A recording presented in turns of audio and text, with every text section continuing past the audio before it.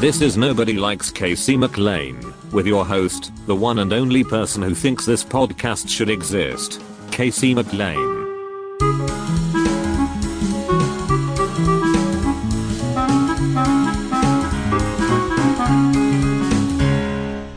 Hello from what feels like the 750th week of quarantine. This is Casey McLean. I hope you guys had a good 4th. I had a decent 4th. These kinds of holidays, these drinking holidays, these party holidays, they're like the most affected by this COVID situation, right? Because, I mean, I know like the city I live in, every year they have over the water like a big fireworks display. Canceled this year. They called it postponed, by the way. How do you postpone a holiday that's tied to a specific date? Like on December 4th, we're gonna roll around, or what is it? I guess like 6 months later would be what? I had a good conversation with a friend of mine today about how we would hate fireworks a lot less. This is such a great point that he made. Us olds, us people who are sick, who have lost the pageantry of the 4th of July has been lost on us. We're done with it. We wouldn't hate it so much if the 4th of July celebration occurred in January. For a variety of reasons. One is, you can start lighting fireworks off at like 3:30 in the afternoon. It would already be dark. Second, you wouldn't be lighting them off, in the middle of the driest season of the year, at the beginning of the driest season of the year.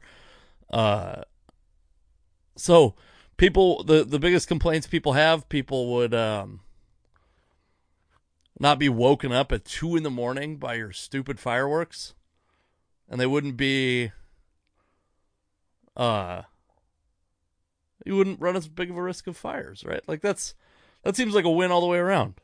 Can we do like we did with Jesus' birthday and just pretend like it happened January 4th instead of July 4th? February 4th. I don't care. March 4th. Probably not. February 4th, middle of or beginning of Black History Month. Maybe not the right climate to be suggesting we move America's Independence Day to February, Casey. I do try to be empathetic to these firework people because I've been stupid too. I was once a stupid kid who lit off a lot of fireworks. I grew up on an Indian reservation, and one of my best friends in high school, his dad ran a fireworks stand several towns over. And we would go. We used to get a great deal from that fireworks stand. We'd still spend like $150 though. And we were like in our early 20s, late teens, and $150 was a lot of money. But we'd get like $700 worth of fireworks, and also the shit that was the under the counter shit. We would get some of that too.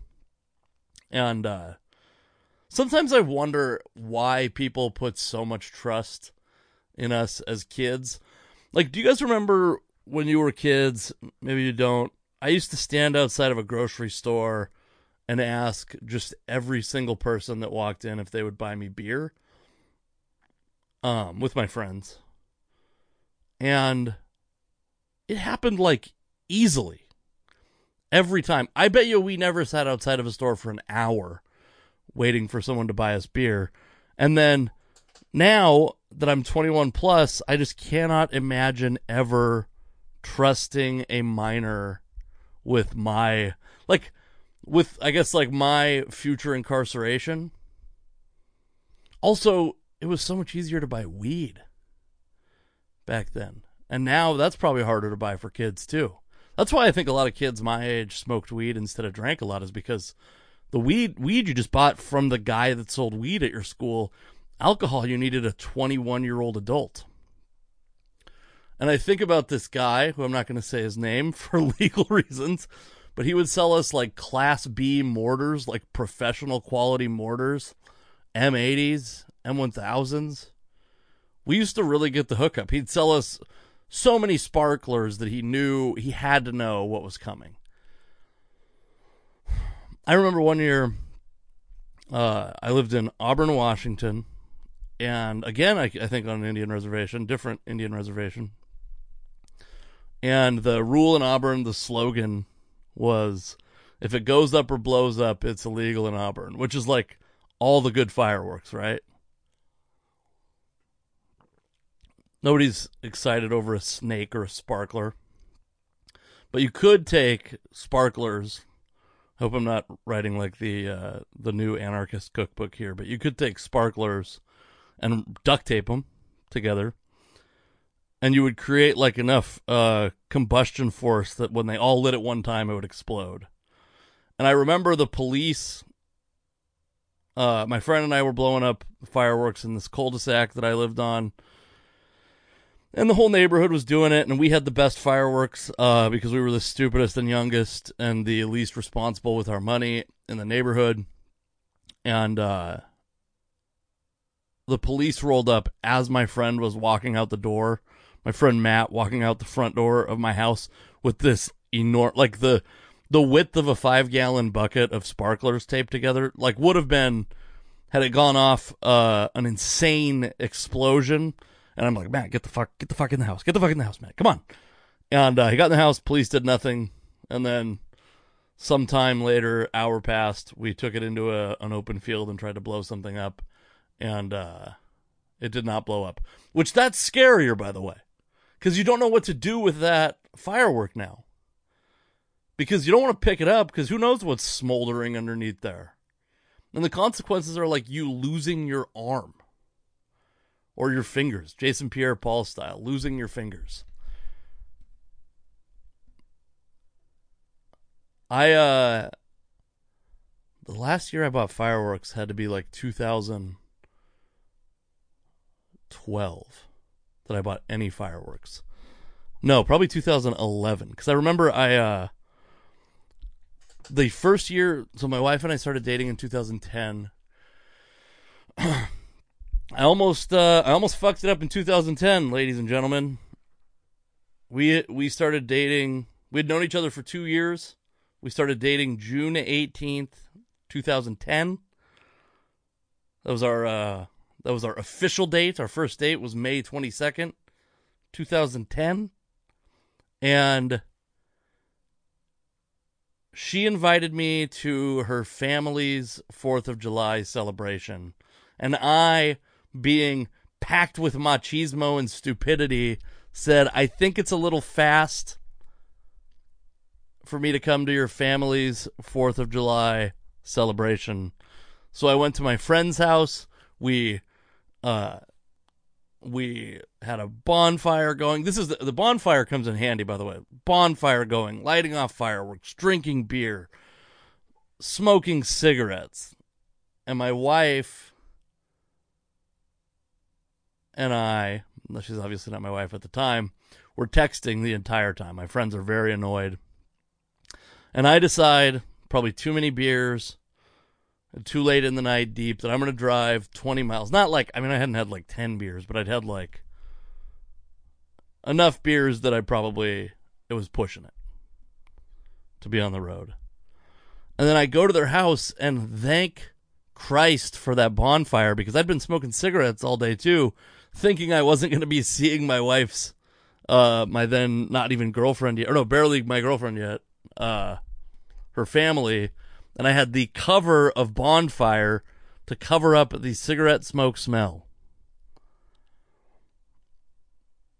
And then the reason it was too fast, because it was 30 miles from home and a spend the night situation with her parents, at her parents, and that's a lot. That's a lot to take on as a brand new boyfriend. So, I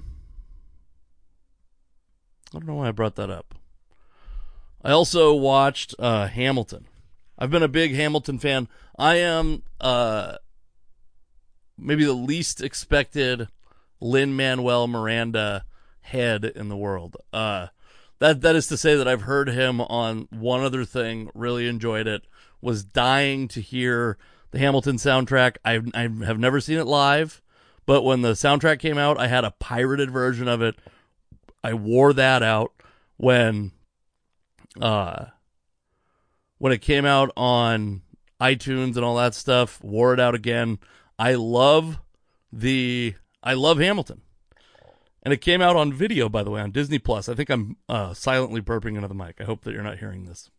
This is what comes from being fat and eating unhealthy, is just horrific gas. With the guest today, Megan Gailey, I burped into the mic. I think I acknowledged it once and didn't acknowledge it 3 times. And then she burped into the mic once. I don't know if that'll make it past the cutting room floor, but Hamilton's great, by the way. But what I realized watching Hamilton is how fucking embarrassing it has to be to rehearse Hamilton to an empty room. Because I think of how embarrassing comedy is in a room where there's not a large audience. And I don't have to, sell a hip-hop depiction. Because it's great, by the way. I'm not taking anything away from it. Hamilton is amazing. And it's a big swing. That's the other thing. It's a hip-hop depiction of our founding fathers. And it's not corny. I mean, maybe some people would think it's corny. I'm probably not the one. I'm not the person who gets to decide what hip-hop depictions are corny, I suppose. But I don't find it corny. I don't find it cringy or any of the stuff that would make hip-hop history bad. But I just think of how stupid it's got to feel to be that serious about this in real life. And that's the escape hatch of comedy that I like, is that you can just act like you're not taking it that seriously. But you can't do that. You can't half-ass Hamilton. You can't half-ass any musical. Today's guest is Megan Gailey. I hope you enjoy her. We talked a lot. Again, I'm not sure what's going to end up edited and what's going to end up in the podcast. If you'd like to hear the full-length interview, it's an hour long. Go to patreon.com/thecasey tell your friends about this podcast. Go to nobodylikescaseymclain.com. I think it'll just redirect you to my website if I've done everything correctly. Thank you for listening to the podcast. I hope you enjoy Megan Gailey after a word from our sponsors. Hey, this is the Nobody Likes Casey McClain podcast. Please check out my stand-up dates at thecaseyMcClain.com. Also, follow me on all social media at thecaseyMcClain. Check out stand-up clips and videos of mine at youtube.com/CaseyMcClain. This podcast is brought to you by Anchor. Anchor is where I host this podcast. It's where the file sits. It's also a great place if you want to start a podcast where you can record and edit your podcast right from your phone or computer. When you're hosting on Anchor, you can distribute your podcast to all the listening platforms: Spotify, Apple Podcasts, Google Podcast. Whatever you're listening to this podcast on, you can get your podcast to that platform very easily. It's everything you need to make a podcast all in one place. And best of all, Anchor is totally free. Download the Anchor app or go to anchor.fm to get started.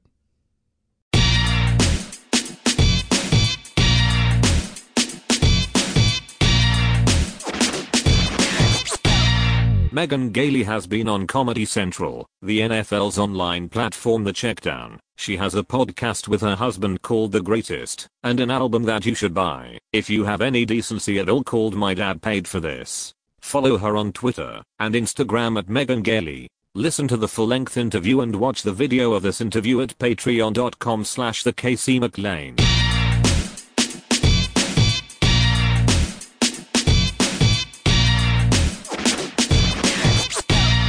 Hey, so before we start this interview, I wanted to play a track from Megan Gailey's album, My Dad Paid for This. I reference it multiple times in the interview. For sure multiple times if you go on the Patreon. I think multiple times, though, just on this.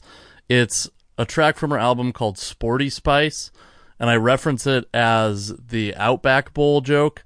It's one of the funniest things I've ever heard someone say on stage, and I think that you'll enjoy it, but I want to play the track for you, and I got permission from Megan to play this track on the podcast, so I hope you enjoy it, and then enjoy the rest of the podcast. I don't hate sports. I'm a sporty spice, I promise. I do. I was a sports broadcasting major. I was sports broadcasting and theater because I was like, ooh, how can I be the most worthless person alive? Ta-da! That's like from the theater part. Theater's an embarrassing major. Obviously, any theater majors here tonight? No, you had to pay to get in.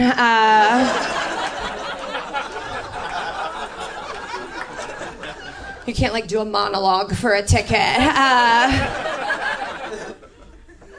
Sports broadcasting is especially embarrassing. It's basically going up to my parents and being like, "Can I have $80,000 to try and fuck a running back?" And they're like, "Okay." It worked. Yeah, we weren't that good when I was there. I mean, I'm not like NFL hot, but I've definitely got like Outback Bowl pussy.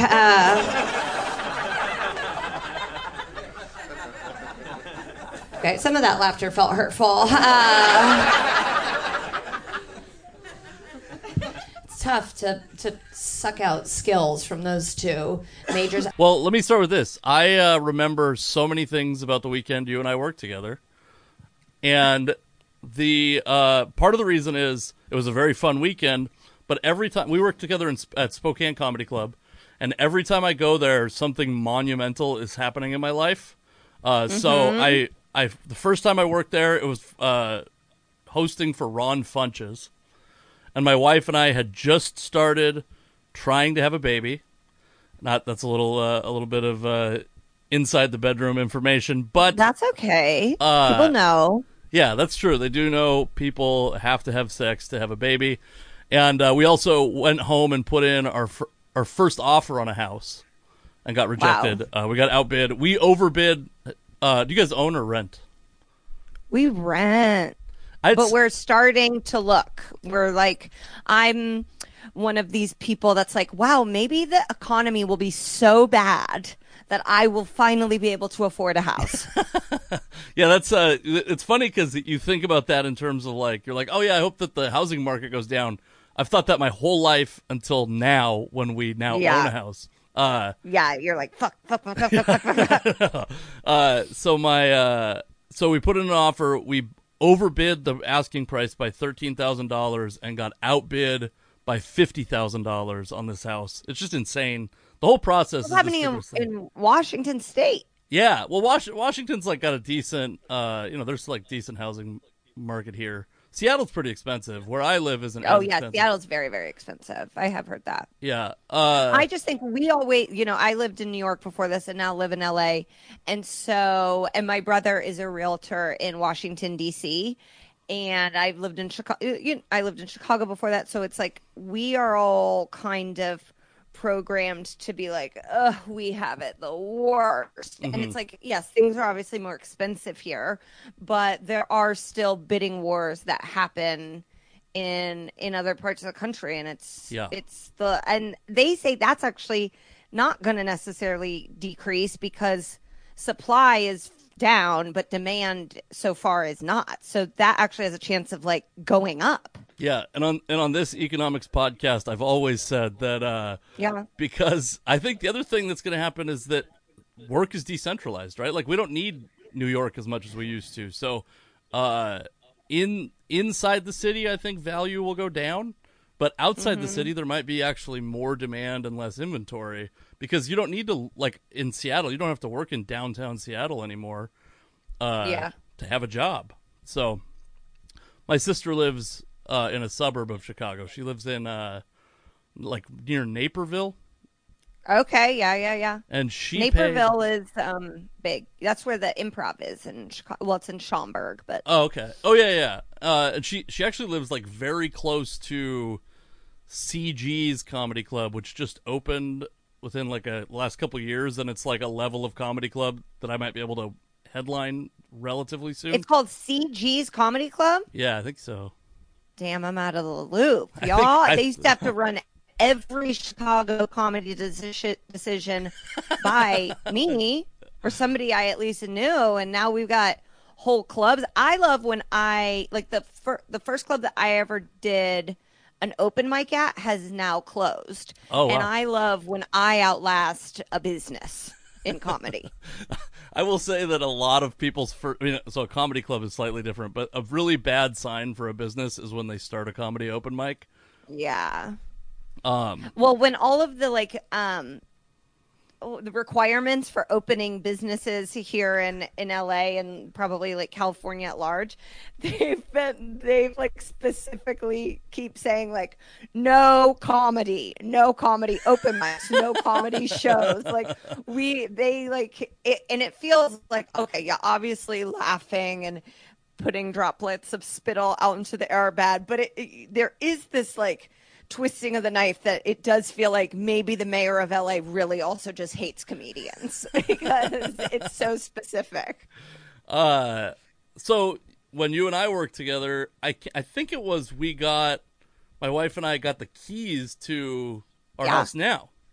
I do remember this. Yeah, and it was very exciting. So the first time we went out, she couldn't drink because we were like, thought she might be pregnant or whatever. She wasn't.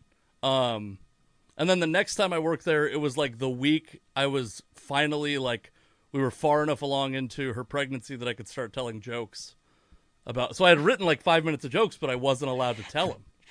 I thought you were going to say she was far enough along in her pregnancy that she could drink now. So, it's that those first few months, they tell you not to, and then she's back on it. Yeah, once the baby's old enough, she can handle, whatever her portion of a couple glasses of wine are. I hadn't even thought about, so how long did you wait? 12 weeks? I think to tell our families, we waited like 10 weeks, and then to be like public about it, I think it was 13 or 14 weeks.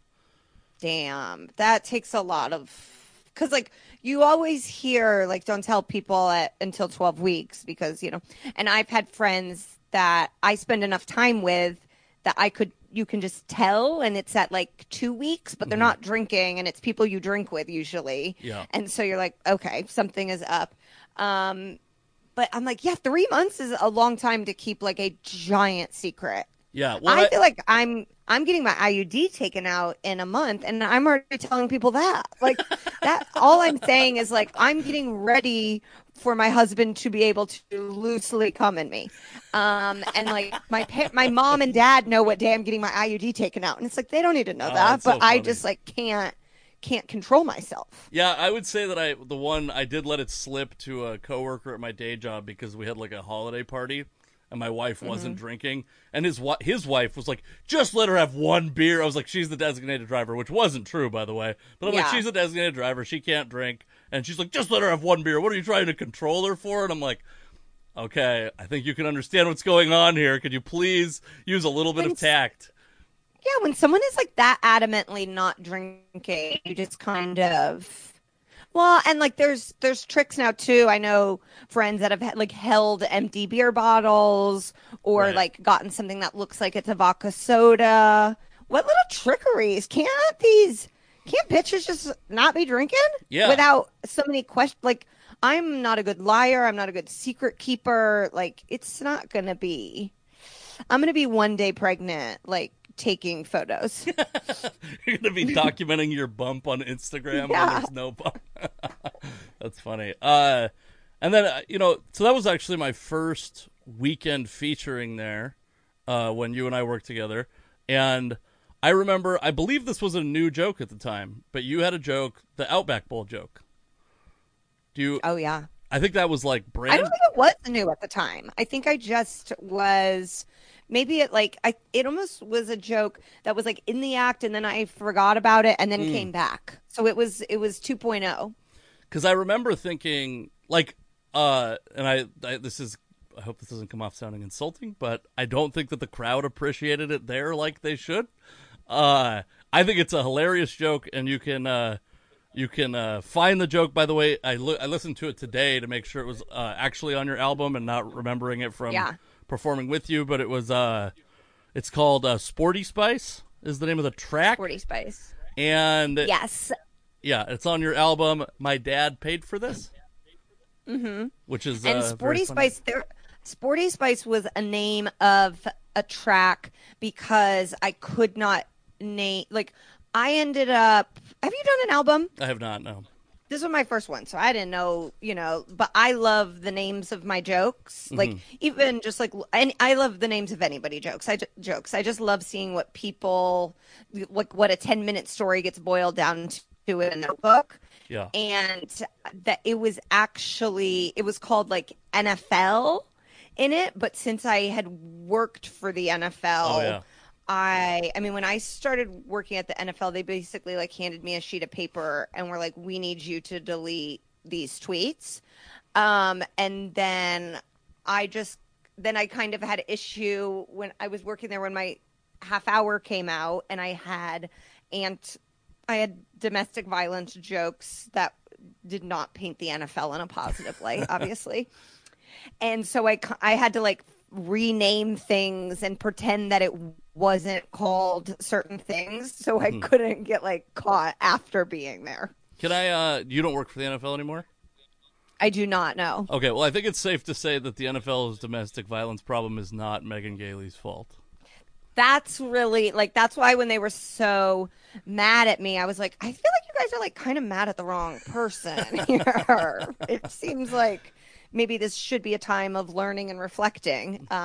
Yeah. But yeah, I as this debate about what it's like being a female comedian has sort of been reinvigorated in the last weeks, I did come to a sad realization that I felt more protected and I guess I felt more protected as a female employee of the NFL than I have probably ever felt as a female comedian. Well, I mean, I would say that like male comedians are not natural protectors, probably. Yeah.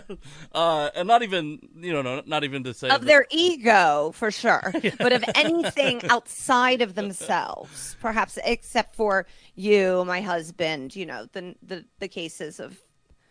I mean, but I do think there is like a thing. Like I was at when comedy still existed, I like featured in this kind of alty safe space room around here. And there was like, I don't know what it is about those places, but they have more problems than any comedy club ever with like people just walking onto the stage and taking the microphone away from somebody. And I remember it's a very small room, like very close together. And a guy did that. And I stood up just like out of instinct as a hero.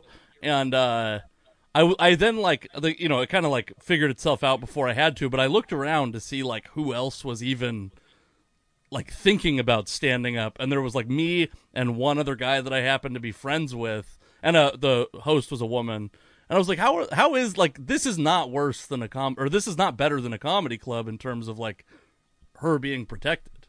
Right. It's bad. I mean, that's yeah, it's really interesting, and I think I also had sort of I came up in Chicago. In Chicago, there were men that I did stand up with who all they wanted to do was fight. So like if someone did one minuscule thing, they would fight them. So it was like, oh yeah, these guys got our backs. But then we also like ran around with a registered sex offender. So it was this very, and then when I got to New York, it was like, oh, these men in Brooklyn, they're not down to fight. Like they talk the talk and they are supportive of women, but like these bros in Chicago, just because they were like blood hungry, they actually like physically wanted to defend us more than woker versions of them in Brooklyn. But I had a guy, I didn't even remember this. This is what's so fun. You just fully forget crazy things that happen. A guy jumped on a table and whipped his dick out at a show in Brooklyn. And I can't remember. This is bad. I wish I could remember. A male comedian did like tackle him, and they did get him out of there. But it was someone I even remember at the time being like, whoa, that's who helped me? Like, oh boy, we're in trouble. Yeah, I think I think like the bro dudes, and I'm not excluding myself from that group. It's like we're kind of like those like safe or emergency kits in the back of your car. Like we take up a little more space, but we're when you need them, you're really happy they're there, right? Yeah. Like, and you really hope you can point them in the right direction to what the problem is. Right. Like if you can channel a bro's anger at the correct person, you're great. But if they get lost, they beef jerky or pussy or something distracts them, they're off course, and then you are really fucked. I actually remember everything from this weekend because so much was going on in my life. But we were at the bar next to the comedy club, and you left with two gay men. Yeah, and I didn't know they were gay guys, and I was like, "Are you okay? Like, is this?" Like, I was like a little bit worried for a second, and then I mean, you're an adult, and I'd have no reason. I would. That is like. Even sometimes people will be like, "Oh, do you go out?" I'm like, I would never go out with someone. Like, I'll go out with, whoever else is on the show, waiters, waitresses, like people that work at the club. To me, that does feel sort of like, oh, I could trace it back to who it was if something bad happens. But to like leave with random people at the show I used to do that in my past for sure, just because I love to fucking party for free. But now I like don't do that. And then I was like, yeah, I'm gonna go with these two gay men because I feel like I'll be fine. And they took me to a gay bar. And there were men there acting crazy, and those gay men stood up to them. Oh, funny. My family's actually, a lot of my family is from Spokane, and I've been to what I believe is probably the only gay bar in Spokane. And did it have, this is my identifier, did it have like close-ups of Tom Selleck's junk on the wall? Do you remember that much? Yeah. And there were like lots of, there's really fun music videos, and then there was drag. And, oh yeah, that's why I went, was for a drag show. Yeah, the Spokane drag. Happy I got to see it. It's I love to see drag from all different parts of the country. Was it like the minor leagues of drag? To some extent, yeah. I mean, and I've seen Indianapolis drag. And Indianapolis drag is pretty good. I've seen like Northern Indiana drag. Like it was good, but it was definitely not LA drag. Oh, you know what? You've worked the Helium in Indianapolis, right? Yeah. The bartender there is a woman. I think she's involved in drag somehow, maybe burlesque.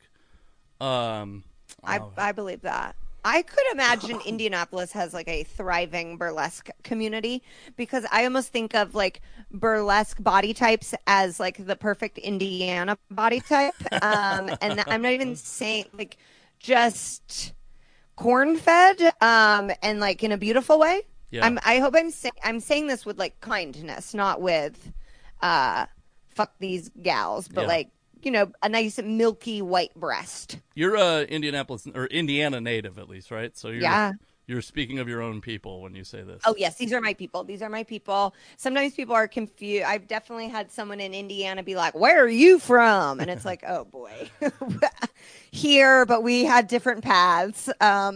It's funny. I took an Uber, and I got in, and I was like, he was like, the guy, how do you like Indiana? Like a very southern guy.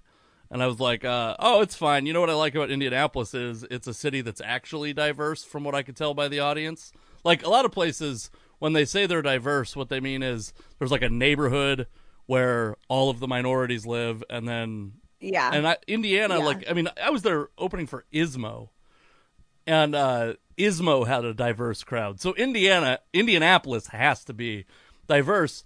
And then he like launched into a thing about how Trump is doing a great job running the country as a business, and I was like, oh my god, like I don't know how we even got here. So that's what you'll get there. You'll have an instance of like, oh wow, good. This place seems like they've got some positive things going on, and then you'll talk to one person and be like, never mind. And I take it back. So I think when you worked Tacoma, you had just gotten the job working for the NFL. Probably, yeah, I think so. Yeah, and again, I remember so much about this weekend because you said that your husband at the time was not doing comedy.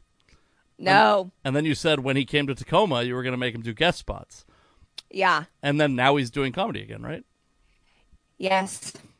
I have like brought the monster back from the dead. Yeah, well, no, he started at 16, and what age did you start at? I was 28.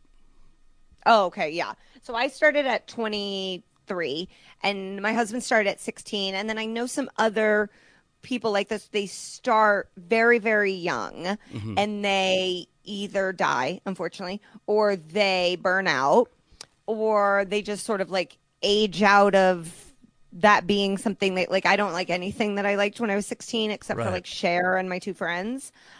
And so it just, you naturally go out of it. And so he burnt out. He became very, like disenfranchised. Is that he started to just look at the way Hollywood was and be like, ugh. Like But that's resentful? because he had already been in it for like 12 years. And at 28, I'd only been in it for 5 years. So I still was like young and hungry and had fun. But yeah, he quit because he started getting sports jobs that were just as creative and fun and paid a lot better. And then when we started dating, he was coming to so many shows that he was like, well, if I have to be at stand-up shows all the time, I might as well be doing it again. Yeah. Which obviously reeks of the passion you'd like for someone to have for their art form.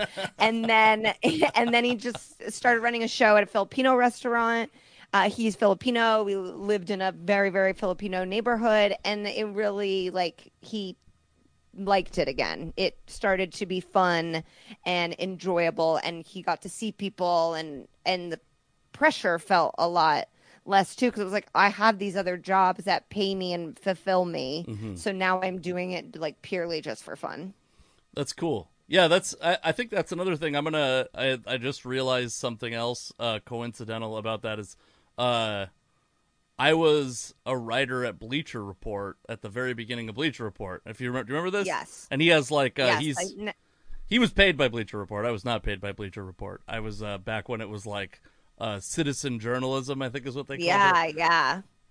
But yeah, so that's Can you actually like ask for money now? Can you be like, hey, you guys now? Well, they're struggling. Well, I don't know if they're struggling. I cannot speak to Bleacher Report's finances, but well, we already I dealt think with the housing market, so I think that the sports media market. I feel like you could email them and be like, I'd like some back wages, please. That would be nice. I don't know that they were paying the wrong price for the work they were getting from me necessarily. Oh, okay. Yeah. Okay. Free felt like the going rate. Yeah. I mean, I was like a decent sports writer. I had these illusions of being a sports reporter at one point. Me too. Yeah, I know. I think that reporting would have been horrible. But you got the job that's like the dream job when you think about the stuff, like, because you were like commenting on what was going on in the NFL as opposed to like reporting seems miserable. Yeah, I like interned at a station in Chicago in the sports station or in the sports department, and really loved it and was like, yes, this, because I wanted to be a sports caster. I wanted to be like a sideline gal. And so I worked in it, and look, I mean, I was going in every single locker room. I got to, like, the first game that Kerry Wood is back, you see my little hand in there. Like, it was so cool for this 20-year-old girl. And then at the end of it, they were like, you should not do this. And why? I was like, I love it so much. And they were like, it's not going to fulfill you. This is not wow. You seem like a funny, kind of wacky gal, and this is not a place where you get to be funny or wacky. It really is very much based on looks and reciting kind of facts. And I'm not saying if you're hot and can memorize things, you're going to do it. You obviously, like, you got to be able to put two and two together and have like a certain swagger about you that allows you to go up and talk to these mega famous people and not be afraid or intimidated, which was something I actually did not have. So it does take a skill set, but it was a skill set that was not mine. And then it's funny because, like, sometimes my dad, not not in the last few years, but he would be like, you could always still be a sports reporter. And I'm like, no, but I cut the line. Like, I got that job at the NFL because I was a comedian who liked sports, and that meant I got to bypass so many other things. I didn't have to do the bullshit of like being my own producer, camera person in some C-list market, because I did all of that bad stuff in stand-up. Yeah, I think that's like the thing that's I think cool about what you did specifically is that you were there to not like read off a teleprompter, right? Like you were supposed to drive the content. Yeah. Which is different than the job of a sports reporter. Right. And what is so kind of was sad to realize as a young girl was, these women are not part of the conversation. At least this is, a decade ago. They're not part of the conversation. They're just facilitating the conversation. And you still see that a lot. Like, it'll be these shows, countdown shows, even the daily shows. And there are men, a panel of men, and sometimes a woman, but then the host is a woman, and she's just throwing the questions. And is that a cool job? For sure, it's cool to work anywhere that is your dream. Is that the job that I wanted to do? Fuck no. There was no way I was just going to ask men questions and then not say anything. Yeah, I think when you see like, and maybe this is like even sexist to notice this distinctly, but like, you see Doris Burke, the work that Doris Burke does, and you're like, this lady should be fucking Larry King. You know what I mean? Like, she is one of the best, live post-game interviews better than planned studio interviews. And, yeah, she's, like, amazing at that. And that's, like, the very pinnacle of what that job is. Yeah. I almost said they let her. She now is an in-game commentator. Like she does, she is with the Mark Jacksons and the Reggie Millers, and it's so wild too, because there's so many commentators who did not play. And then it's like, well, so it has always felt like, we're not letting women be color commentators or be a part of in-game reporting because they didn't play. And it's like, none of these fuckers. Mark Albert didn't play. Like, that's not the reality. Like, you don't have to have played to be an expert on the game in a reporting aspect. Right. Yeah, I mean, I think there's a little bit of that, like Jessica Mendoza, although I think she just got fired from, I don't know if fired is the right word, but I don't think she's going to be on baseball broadcasts, at least for a little while. Yeah, that's true. That's a good point. So I think though, like you were, here's another, I have another thing that I remember from, I'm sorry to point my finger at you even through Zoom. That's gotta be annoying. I like it. Andrew Luck's first game back when you came to Spokane. I'm sorry to bring up the, may he rest in peace, Andrew Luck's career. Yeah, because I've always loved Andrew Luck, and I remember watching that game. It was preseason. Yeah. I remember watching that game in the hotel room, or like turning it on. Oh yeah, he's gone, and it's interesting. I actually saw his name being brought back up last week because Victor Oladipo has opted out and is not going to play in the NBA restart in the bubble. And so you see hillbillies in Indiana be like, you're quitting on your team. And it's like, you don't get to decide what this man does with his body. Yeah. Like, no one is mad at him. He is entering into a giant contract year, hasn't been playing. Like, there's players that are not injured that are not going. And so then you saw people regurgitating this Andrew Luck he quit on, and it's just like, I was one of few Colts fans that I knew of, even in like my own family, which I think of as a progressive, that was just like, yeah, if he doesn't want to do this anymore, it's okay. Yeah. Do I love the timeline of how it went down? I guess not. But also when it's someone's life, do we really even get to weigh in on the timeline? Like, I don't know at what point he went to the Colts and said he was thinking this. Like, we don't really know any of that because it hasn't been disclosed to us because it's not really any of our fucking business. Yeah. Like, the taxpayers do not pay Colts salaries. So if Jim Irsay is at peace with it and says he is, then I kind of have to be too. You know, like, the only stake I have in this is liking this man. And if I genuinely like this man, then I should be supportive of what he thinks is best for him and his life. Yeah, it's really weird to me anytime fans, because this is happening a lot with like Major League Baseball, or it was until they came to an agreement, but it was people going like, oh, the players don't want to come back and play. Like, it's the players' fault that they're not coming back and playing. I don't understand how people are so quick to side with management when they themselves almost certainly are labor in their jobs, right? Yeah. Well, I mean, we are seeing that same hypocrisy in people that are like, have always been like, I'm making my own militia, and if something comes from me, I'm fighting back. And now they're siding with the government. It's like, the fuck are you doing? Like, now you're on the government side and the police side. Like, you guys were supposed to be these anarchists, and you're not. You're establishment. That's actually, you thought you were punk, and you're the anti-punk. And it's the same thing of like, fuck rich people, and then being mad on the behalf of rich people. Yeah. I think the sad reality is a lot of fandom is so blind to the point where it makes you stupid.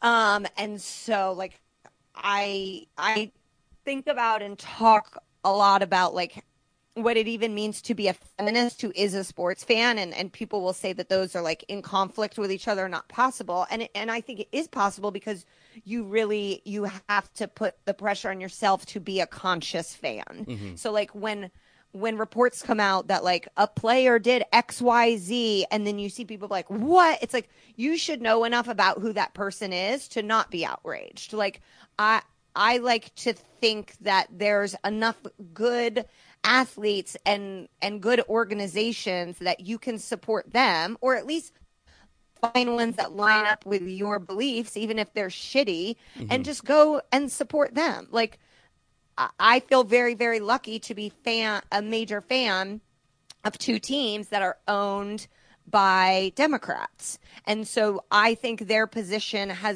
I've been impressed by it, and it's been more impressive to me than most owners, but that's because my politics align to some extent with them as well.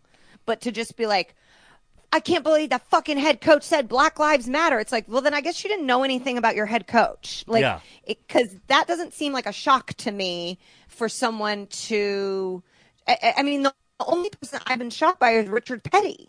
And that's just because he's old and was so against kneeling and feels like he really is against a lot of the things, but I don't know if it's a fact of he loves Bubba or he doesn't want to see racing end, which I think if you're like a smart business owner, you kind of realize now, if we're not embracing all people, we're not going to be around for that much longer. Right. But I've been pleasantly surprised by him. But when people do or say hateful shit within the sports world, I do kind of like being like, oh yeah, I already did not like that person. You know, like I knew that they were trash and they were not someone that I supported. The last time I got whoopsie daisied was I got a Lance Stevenson Lakers jersey and was doing a show about liking Lance. I had a joke where I talked about liking Lance, and then a girl came up to me afterwards and told me a tough domestic violence story, and I was like kind of embarrassed that I felt like I got caught with my pants down. Like I was like, I should know better. I should do more research. And that sucks. Like researching athletes to find out if they're bad people is not fun research, but if you want to be a fan, it's kind of what you got to do now. Yeah, I also think the other thing, this idea, like there's this idea that these companies, and so like Richard Petty Racing or whatever is a company that's maybe bowing to this movement because it's profitable. But that's kind of the way progress has always happened, right? Is like even like Lincoln's actual, if you read like the things Lincoln actually said, not just like the unredacted version or the redacted version that we see in our textbooks, but like he said some stuff that was like he said that the reason he wanted to end slavery was because of economic inequality, and you're like, oh, does that mean that he wants black people to have wages? No, he thinks it's unfair that white people or that northern people can't own slaves. The South is and that brought about a really good change. Like there are companies that are posturing for sure. We just have to be the ones to hold them accountable if they then also don't like walk the walk after it. Yeah, and if there's anyone to bring awareness to this change, it's two white people like us. If anyone's voices need to be heard on this. Yeah. I mean, together our name is basically Karen. We've got like all the letters but the R at this point. I'm wondering this. I think about the Outback Bowl joke a lot because I think that you are similar to the person I knew off stage in the brief time that we were together on stage. But I think that I don't want to like boil your comedy down too far to be insulting once again. Please do. But I think that the version of you that's on stage, I don't think you play a character, but I think it's like an exaggerated version of yourself without self-awareness. So I think that's like because the Outback Bowl joke is a good example of this, because you know sports very well, right? And you're like reducing it down to this like superficial version of how. Can I play the Outback Bowl joke on this podcast? Is anyone going to be mad at me? Absolutely, I would love for you to. But I think it's like I think that like on stage maybe you come off as slightly arrogant in some ways. And I'm curious if you're worried that in 2 years when comedy's allowed to be done again, if all of this Karen stuff will reduce the appetite of audiences for that. Because I know, like, as a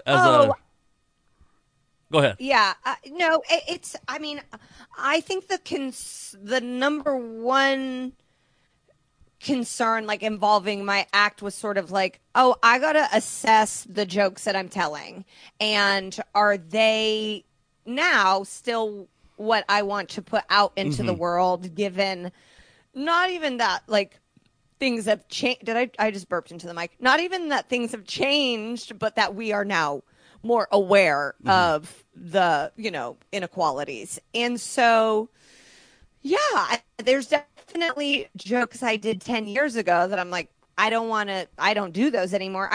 My act does tend to, I don't do jokes for like a long period of time just because I get bored, I think. And so a lot of what I've been talking about recently is my marriage, and I am in an interracial marriage, and I don't talk about, I talk about our unborn child and how like excited people are to see this half Asian child. Like that is something that is brought up to me a lot. And there's obviously racial undertones to that. Even though they are positive, like people are like, your kid's going to be so fucking hot. That's still like a positive thing. It is still strange to comment on. Yeah. And so it's kind of like, I don't ever feel afraid of like my own cancellation that like I think we're all going to be canceled to some extent, and maybe the periods that we're canceled will just be shorter. Like I'll be canceled for 15 minutes, you'll be canceled for 10 minutes. Like that's just what's gonna like that seems instead like of 15 minutes of fame, like, it's 15 minutes of cancellation. Done bad shit. I've done and said bad shit in my life. Yeah. And I try and not do it now, but I started addressing my whiteness like the first time I ever did stand up. Like the character I am on stage, there is a lack of self-awareness, but as a person, I feel like I'm very, very self-aware. I don't think you could have those two. I don't think you could have the character that doesn't have self-awareness without understanding the ways that character would be lack self-awareness, right?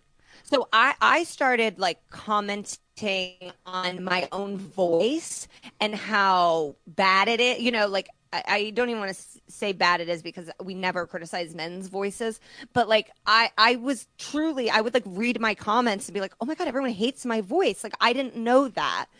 And so it was kind of like taking the temperature. Like I have a joke where I was walking down the street and I got hit with a shovel by a workman. And I was like very scared at first. And then he turned, and when he saw me, he was scared because it's like, oh yeah, I'm the enemy now.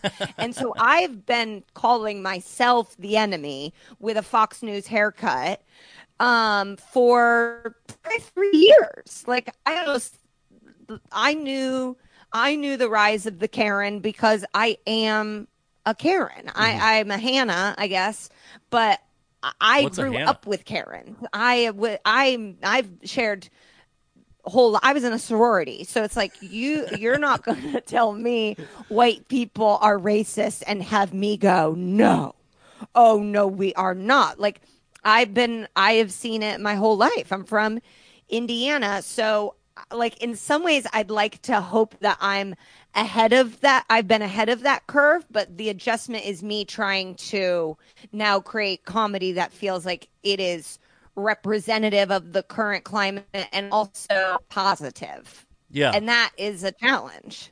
Yeah, I think that's I like where I have an issue like philosophically is when we go back 15 years to something that was like this was considered acceptable comedy by people who we know to be like tolerant people. Like Sarah Silverman, for example, has the blackface sketch. We know Sarah Silverman is like an advocate for all, but it's like there's like massive hypocrisy where it's like if you could be less self-righteous, right? Be a little like allow people the opportunity, like you're saying, to change to like evaluate what's going on. We're all going to react to this circumstance in some way. I have jokes where I'm like, you know, the punchline kind of leans into the idea that like the character that I play on stage would be like this ignorant person, say. Is that punchline worth it? Right? Is that it's not a huge part of the joke. I don't have to abandon the whole joke. Do I have to put in that one tag? I had a clip that got picked up, and it says it talks about how we had a baby, and then I say we gave her up for adoption, we sold her. Do you know how much you can get for a white baby these days? So that's like a kind of innocent joke, but I'm like, oh, does that mean that I'm saying that a white baby's worth more? Like, obviously, I'm not saying that, but that's a perception that I'm playing off of, right? Is like that a white baby, if a white child goes missing, they look for him longer. Like white lives historically have been valued higher. Yeah, there's that classic Patrice joke that's like, yeah, if you're a black person, you're about to get on a boat, strap a white baby to you. They will, they will search. Like, you have not said that white babies are valued more. Right. Society has said that, and you are commenting on that. Yeah. But yeah, it's like we all have to go through and assess, like what message do we want to be putting out there right now? Right. And a lot of times, and for me this is true, the easiest joke has been the like slightly commentary on racism. Right. Like it may even just be harder for us to then go, yeah, there's other punchlines. I hope that it will help us become better comedians, but it's definitely going to be harder, and that, and that's good. That it should be. We've had it as easy as possible. Yeah. That maybe we just have to think of 2 extra punchlines, but yeah, I'm going through and assessing all the material I have about my husband. I called him a hip hop Filipino on TV, and it's like, I hope and like I've had Filipino people tag me in it. Like there has not been a Filipino person who's reached out to me and said that they were offended, but that may exist, and I would feel really bad. I have a 9-minute story about going to Atlanta and visiting one of my really good friends from like all through school was a black guy, moved to Atlanta. We're like very different people, but share like this weird by the way, he would not like me saying this, but like a spiritual connection. So I went and visited him in Atlanta. I was like the second white guy that ever stepped foot in his house in Atlanta. I had a blast in Atlanta. And then I have one joke in the whole 9 minutes that I'm like there's stuff in there that people kind of like step back, like, you know, like back off of. And then that's like builds the tension or whatever.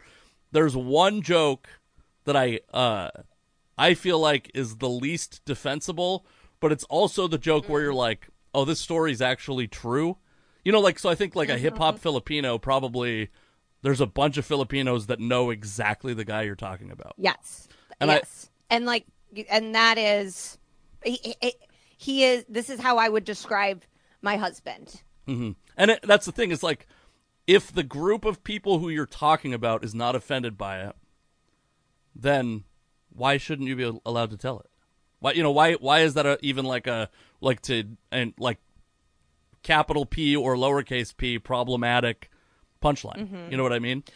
Yeah, I mean, and there is, I knew this before I married an Asian person, but I know it even more now, and I'm also guilty of it, of like, there is this thing in our culture where making fun of Asian people is kind of the most accepted form of racism in some ways, because we're like, they're smart, they're good at math, they have I think there's a case people could make to be like, well, we're punching up, they're doing better than us, but it's like, yes, but it is also racist to be commenting on an entire like group of people just based on how they look. And damn, now I'm going to have a kid who is also going to be Asian. And that's fuck, true. I know I've done some for sure racist shit and said some racist shit about Asian people in my life. And now I'm going to be the mother of an Asian person. Yeah. And that is crazy. Yeah. I mean, I guess, like, again, I just think, like, you know, probably don't show the kid the material when he's 4. He or she is 4. But I think that, like, I don't know. I mean, comedy's comedy too. Like, I have a black uncle that lived with us, and like, my mom showed me Blazing Saddles while he lived with us. Like, your child's going to be a person that's going to understand your job. And I'm not going to be racist. I am not going to be racist to my child, but I cannot guarantee I won't be racist behind my child's back. You said a thing to me.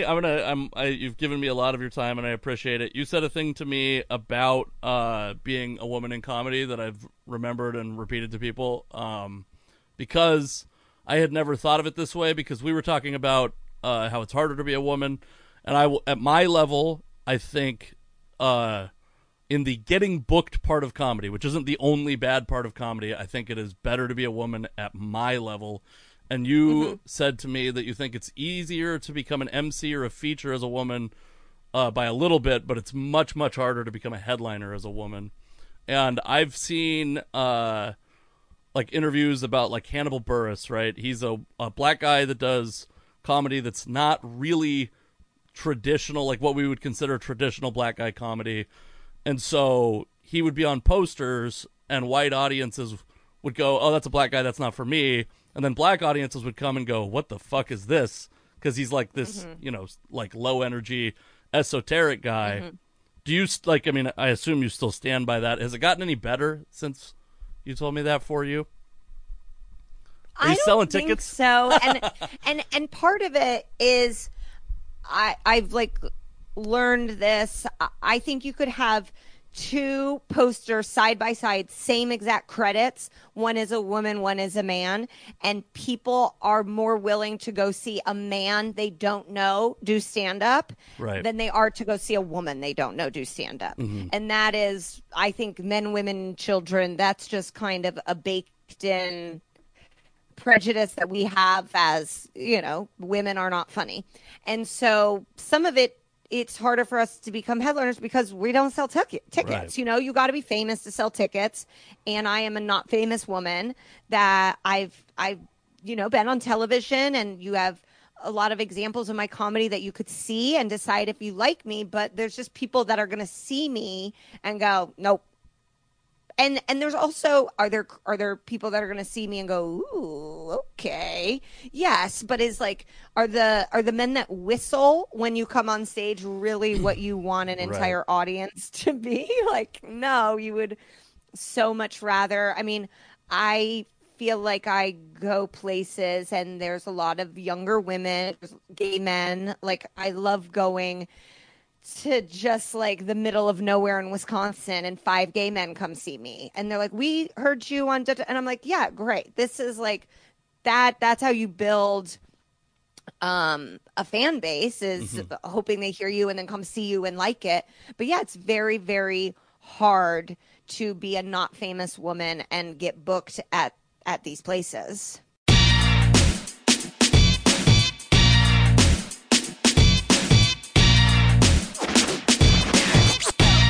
Comedy is not news, but Casey is going to talk about it like it is news.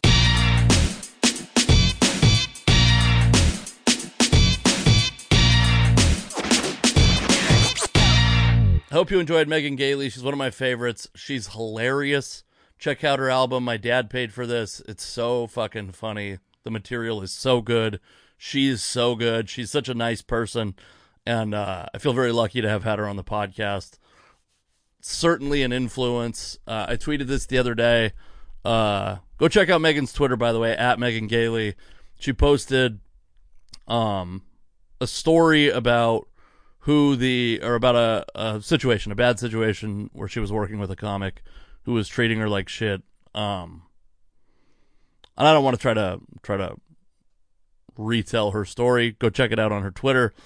But it reminded me just of how cool she was to me and the MC the weekend that I opened for her. And I think about it all the time. Every time I meet a new comic, I think about it. And trust me, I'm not nice to every new comic. But I do think about it. I just think all the stuff that people do that's cool to you in comedy, it means so much because the only people you get feedback from on a regular basis are the people who have zero power over whether or not you advance. I mean, in at least close to zero power. Like, doing well for an audience is great. If nobody that books a show or that runs a festival or whatever is there to see it, then it has limited value. It's ultimately what you have to do, but it's not the only thing that you have to do or that you need to advance in comedy. And or even to feel good about comedy, to be honest with you. And after working with Megan for the first time, or the only time, I felt so good about comedy. There are like these, in comedy, like in life, there are these like life plateaus that you reach. I can remember them pretty distinctly. I remember I did an open mic that I did really well on, and this well-known comic named Jenny Zagrino was there and told me that I was great. And I was like, oh my God, like this made it feel worth it. I did a show where I did like 10 minutes in front of like a non-club crowd and did like really well. And I got paid $40 unexpectedly, which is always good. And that was great. I had another show where I did a guest spot on a show where the guest spot can be really difficult. Again, did really well. Got paid $40 for that, which you never expect for a guest spot. I talk about it with Megan. I don't know if it's going to make the podcast. I don't know if it did make the podcast because we're after that you'll have listened to the interview. But when I worked with Ron Funches at Spokane Comedy Club, I had a feeling that Spokane Comedy Club was going to ask me to feature, and I was right because I had a very good set. I had very good sets all weekend, emceeing for Ron Funches and another really funny comic, Gabe Dinger. And then, yeah, those like feature weekends where you're like, and even like financial stuff. Like I started selling merch the weekend that Megan Gailey headlined at Spokane Comedy Club and made like an extra like $600, which is like, oh, comedy can make you money. I found out that weekend because like without merch sales, by the way, if you're out there if you're watching shows, if you're watching comedians on shows, a lot of us, especially people who aren't headlining frequently, I will say this, like half the money I make in comedy is from selling shirts. And so even if you're not going to wear it, like, it means so much to comedians to buy their merch, buy their album. Yes, you can go buy a comedian's album on Spotify, but if you have $10 extra, buy their album in person from them. Because when it goes through Spotify, they need 10,000 listens to make $1. I don't know if that's true, but they need a lot of listens to make $1. If you buy it on Amazon, it's like you buy it for $10, they probably get $6 out of that deal. But if you buy it in person, they're probably getting 9 of those $10. So I want to talk about Seth Simons, he's a blogger, a comedy blogger, who, if you don't know who he is, he's the guy that who published and popularized Shane Gillis's video that got him fired from SNL, the podcast video. And he's, been critical of comedy. I don't want to get into trashing this guy specifically. He actually, crazy enough, included a tweet of mine in an article about, there was an LA comic who cited a database, which I'm like a big data guy. The intersection of comedy and data, I'm not going to let you misinterpret that. I can't do that. So, he posted about how club comedy is a, bastion for white supremacy and misogyny, and cited a database created by Maria Bamford. That's a really cool database, by the way, if I remember, which I probably won't, but Google Maria Bamford Comedy Club database, because it looks at the there's some people were doing some reporting, and it is a record of the race and gender of all of the comedians performing on the shows at I think it's 65 comedy clubs for I think 3 months. And what the data showed actually is that black men are overrepresented in comedy. Black people are 13% of the population. And even probably a little bit higher in metropolitan areas where comedy's hotter and where comedy clubs maybe would gravitate towards. So then roughly half of those black people are men.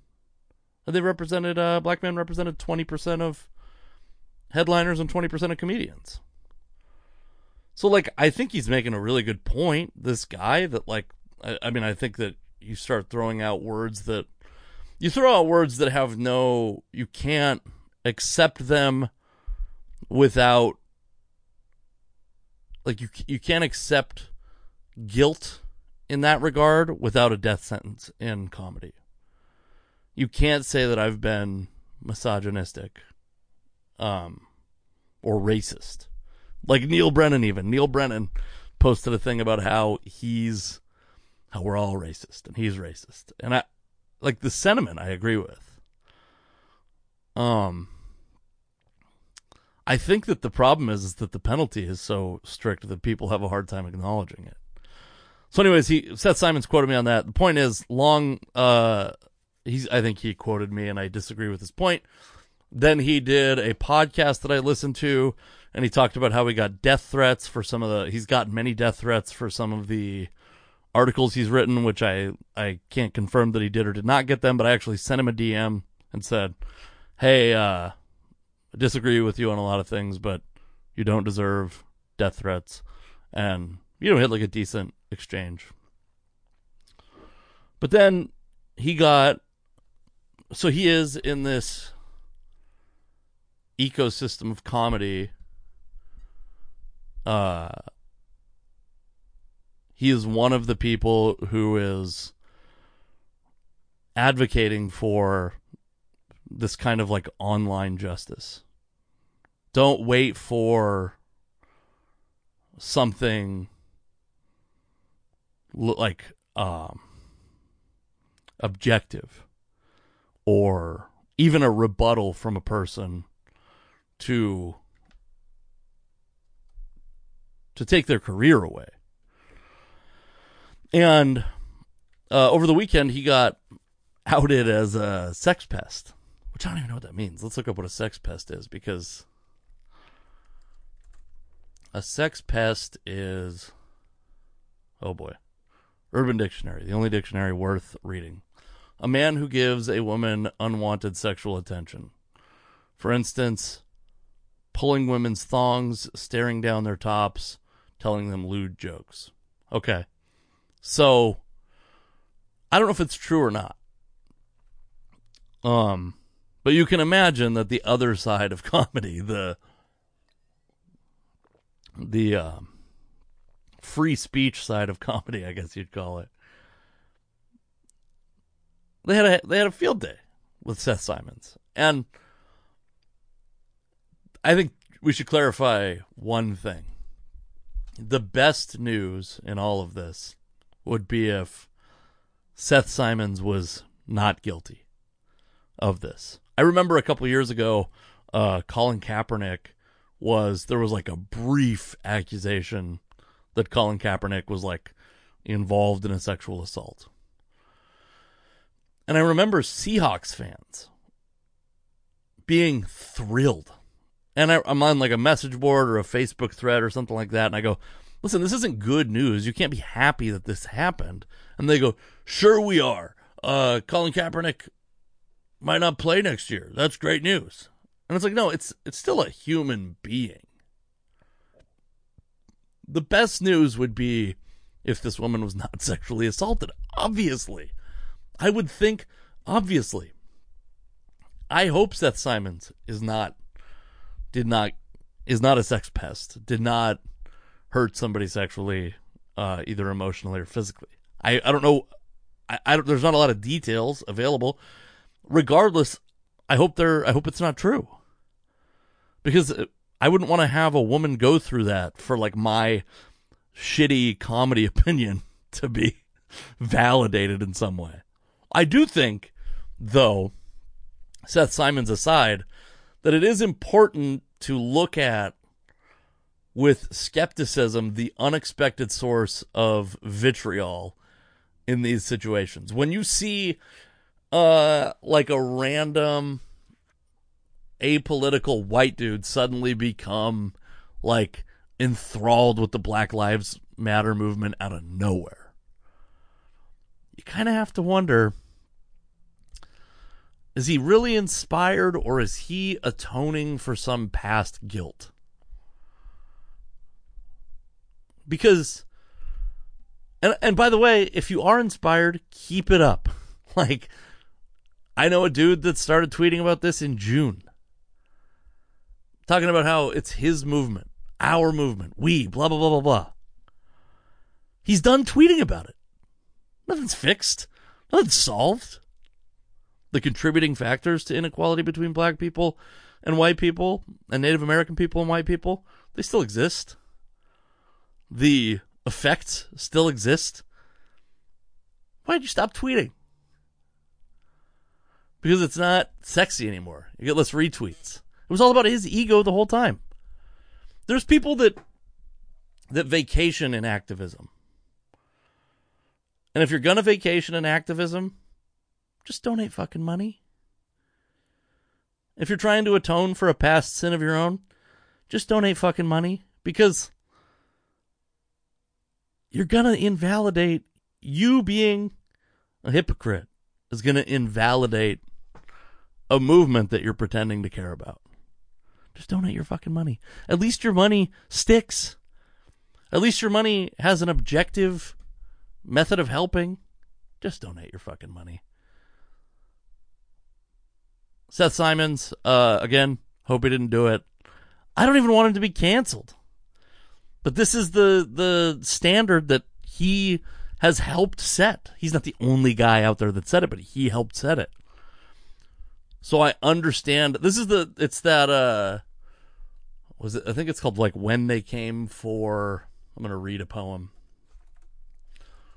When They Came For, it's called, First They Came. And it goes, I think there's multiple versions of it, but it goes, first they came for the socialists, and I did not speak out because I was not a socialist. Then they came for the trade unionists, and I did not speak out because I was not a trade unionist.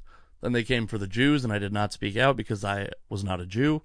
Then they came for me, and there was no one left to speak for me. And this is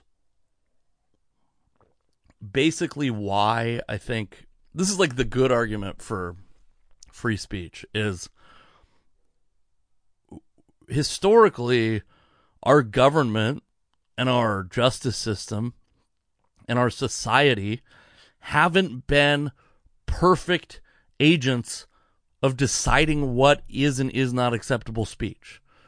So historically, we've like pro-gay stuff, pro-trans stuff has been suppressed because it was considered offensive or inappropriate or vulgar in some way. That was wrong. We needed free speech to reach the point we're at today. We needed a lot of other things too, by the way, but we needed free expression, freedom of expression. And that's like when the sensitivity shifts to something that you care about, that you don't find offensive, who's going to be there to fight for you but the free speech guys that you've shit on?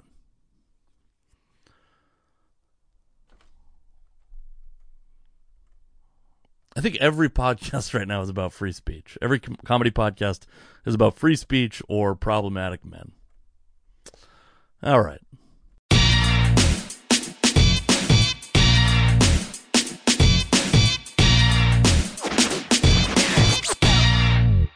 Nobody would mistake Casey for an athlete, but here he is again talking about sports.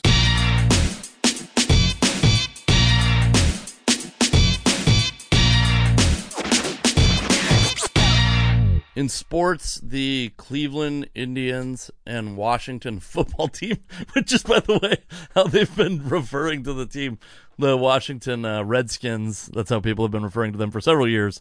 It's funny to me that we make this, because Indians isn't the name anymore. Redskins was never the name. That's a very offensive name. But Indians isn't. We've decided Native American is the name. But people will say that both those teams are considering a name change, which would be great. I think the Redskins could easily become like the Red Hawks or the Red Tails is what I've seen. That makes a lot of sense. It would, I think most of their marketing would be fine. The thing that's interesting, this is like a really, again, like this is the same kind of deal as NASCAR getting rid of the Confederate flag, because this isn't like the first time this has been a topic, but it's been the first time that the league or the organization has acknowledged that this is a problem. I've only ever heard Redskins owner Daniel Snyder defend the name. In fact, he said this thing that is the stupidest thing I've ever heard someone say about something like this, I think, which is, he goes, we polled Native Americans, and 90% of Native Americans do not find the name offensive. So, like, polling aside, take whatever the validity of the polling is. How many people find the name 49ers offensive? Or the name Seahawks offensive? What percentage of people find the name Saints offensive? Probably, by the way, Saints, probably not zero, because that's a religious thing. The Chargers. How many people find the Chargers offensive? I mean, the Chargers themselves, a little bit offensive. But the name, the fact that 10% of the people you polled, that you probably cooked the books on, by the way, you probably picked a majority of them to be Washington fans, and still 10% are offended by the name of your team. And that's how you defend your team. Let's change all the names. All the Native American names. Yeah, let's change them. And I think that, like, the fighting. I mean, people are like, oh, is that going to mean we have to change the Fighting Irish? I mean, okay. What the fuck do I care? Change the Fighting Irish. Who gives a shit? I wonder, though, is it like the Cowboys? If the Cowboys, at least by my playground games, as I understand them, the Cowboys fought the Native Americans. At least how I understand every John Wayne and Clint Eastwood movie, the Cowboys fought the Native Americans. When do we change that team's name? But change, I mean, at the minimum. The Chiefs extended Patrick Mahomes, which is big news. He got $450 million. Incentives could make it $503 million. Landmark quarterback contract. All I can think about is how the fuck come the Chiefs aren't under the same scrutiny? They got to change that name too, I guess. What would be the reason? Chief isn't like specifically a name. It's like a rank. It'd be like the colonels, right? Still, I think it's rough. If you go, if you're on YouTube, check out Andrew Schultz has done some stuff about the like white people activism around race and how silly it is, how they're changing the name of master bedrooms and master bathrooms to not offend black people, but they're doing nothing to narrow the wealth gap or like stop arresting them at disproportionate rates. Make it so they can afford a house with a master bedroom and master bathroom. What are you doing, Texas? I mean, I guess whatever. It's like it's the realtors. It's not the entire state of Texas, but and then I've never felt more like a professional athlete than there are so many players right now because of COVID-19 that are opting out of the seasons that they would be playing. Opting out of the baseball season. Felix Hernandez, by the way. Mariners fans will get to delay the pain of watching him pitch for the Atlanta Braves. You almost have to believe that Felix Hernandez is done. Because, I mean, his career was hanging on by a thread anyway, and this is not good news. He's opting out of the 2020 season. I do wonder how good that's going to be for his arm. I saw today he's played 15 years. Maybe this would have been his 15th season. How old am I? Felix is 2 months older than I am. Yeah, I think 15. I think he's played 15 years. 15 years with the Mariners. Pitched a lot of innings in most of those years. Is a year off? Could that be some sort of magic treatment for his arm? Not magic, right? It's just rest. It's the opportunity to not throw 200 innings and strength train and all that. Maybe. But I've never felt more like a professional athlete than deciding, like, all that work? Not really worth it.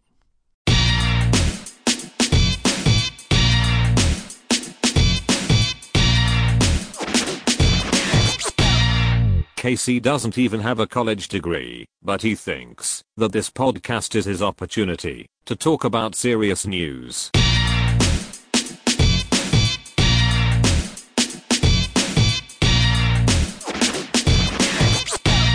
At the beginning of the quarantine, John Krasinski, who played Jim from The Office, and what is the guy, Jack Ryan? I don't know what that is, by the way. I don't know what I thought Jack Ryan, I thought that was the 24 guy. Who's he? John Krasinski created this thing called like the Some Good News show on YouTube, this like low production thing on YouTube, and then it got purchased by CBS. I don't give a shit about that at all. But I do think that in these times where there is a valid racial protest going on and a global pandemic and economic crisis, that there is limited value to good news, to opting to see the good in things. There is limited value. You're not doing anyone any favors. I always see this whenever there's COVID news about new cases. It'll be like there's 10,000 new cases, and inevitably some asshole will respond, well, how many negative tests? How come you don't say how many negative tests?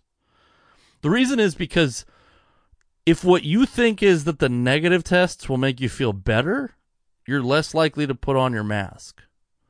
You're less likely to socially distance. You're less likely to limit your trips to the grocery store and to wash your hands and to hand sanitize and to cross the street when you see an old lady walking down the street. The less likely you are to not have 45 people over for the 4th of July, which, by the way, a friend of mine who lives far away did. Good news is for the weak. If you hear that things aren't so bad in this way for minorities in this country, you're shifting your focus away from the real story. If you hear that the economic crisis isn't so bad for certain people, and that somehow gives you joy, you're doing this to escape the problem. You are weak. And by the way, you don't have to always be strong. You can acknowledge that you are, but this is not the time for you to insist on hearing good news and insist on everybody acknowledging the good news. The adults are at the table right now talking about the real shit. If you need to go to the kids' table, go to the kids' table, but don't leave the kids' table. Don't force the kids' table discussion onto the adults' table, because there's real shit to talk about. And good news right now, good news is for the weak. Give me data. Give me science. Give me sociology. Is that the right thing? I don't know. I hope sociology is the right thing. But don't give me good news. I don't need good news just to make me feel better. Just to make me... Yeah, you shouldn't be sleeping well at night because we're in the middle of a fucking 3 crises at the same time. Why would you be sleeping well? Yeah, break away. That's fine. Put your fucking phone down. Stop taking in the news. It's not my problem that you can't handle it, though. The news sucks. It's bad news right now. All day, every day.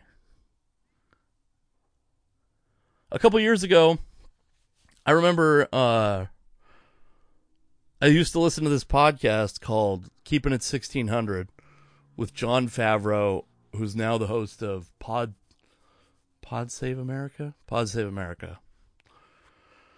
And he... it was a pretty good podcast, and then right around the election, he started doing this victory lap about how he's like, you're going to wake up tomorrow, we're going to wake up in a couple days, and Hillary Clinton's going to be president. And the only thing that could have possibly done to change anything is to suppress voter turnout, to decrease voter turnout. I'm not saying that Jon Favreau is, and not the movie director one, by the way, if that's what you're wondering. I'm not saying that he is some diabolical mastermind. I'm saying he fucked up. Like a lot of left-wing pundits fucked up. And they took their foot off the gas. And it took like less than 60,000 votes in swing states to get Donald Trump elected. That's the amount of people that vote are like, it's like 100 million people. If you shifted, and it's not just Jon Favreau, obviously, it's everybody. Besides 538, the only people, it's the goddamn data and science people who were saying that Trump had a real chance to win, and they were right. Listen to the data and science people, not the people who, and I'm again not saying he's some political mastermind, but there is no doubt that Jon Favreau has prospered as a result of Donald Trump being elected.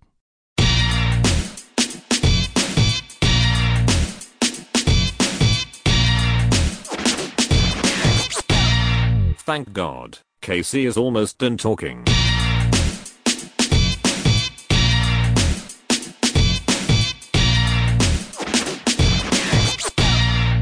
All right, thank you for listening to the podcast.